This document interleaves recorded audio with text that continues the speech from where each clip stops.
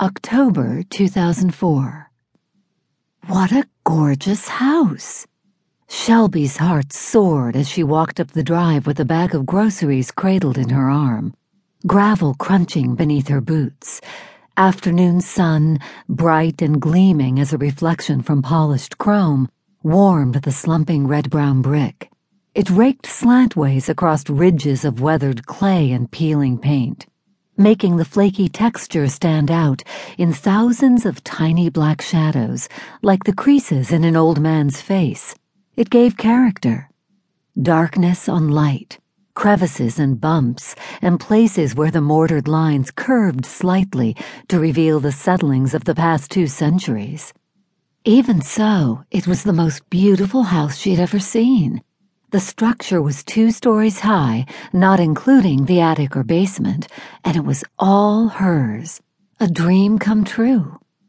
It was 207 years old, nearly the oldest building in Hendersonville, but worn and neglected over the past several decades.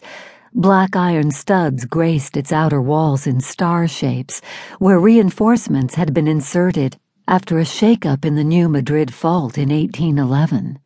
Far more recently, part of the porch had collapsed, and a vine dotted with blue morning glories crept here and there across the fallen beams.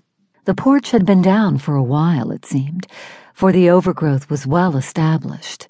There would be an expensive restoration to put it right again, but that was okay. Restoration was part of the deal.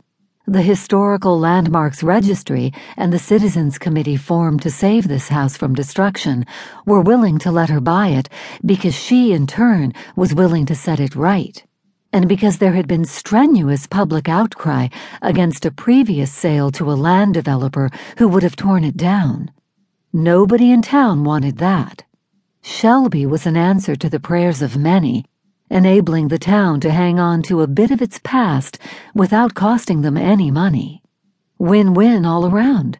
Everybody happy and smiling. A shiver skittered up Shelby's back as she gazed up at the morning glories, and she drew a deep breath.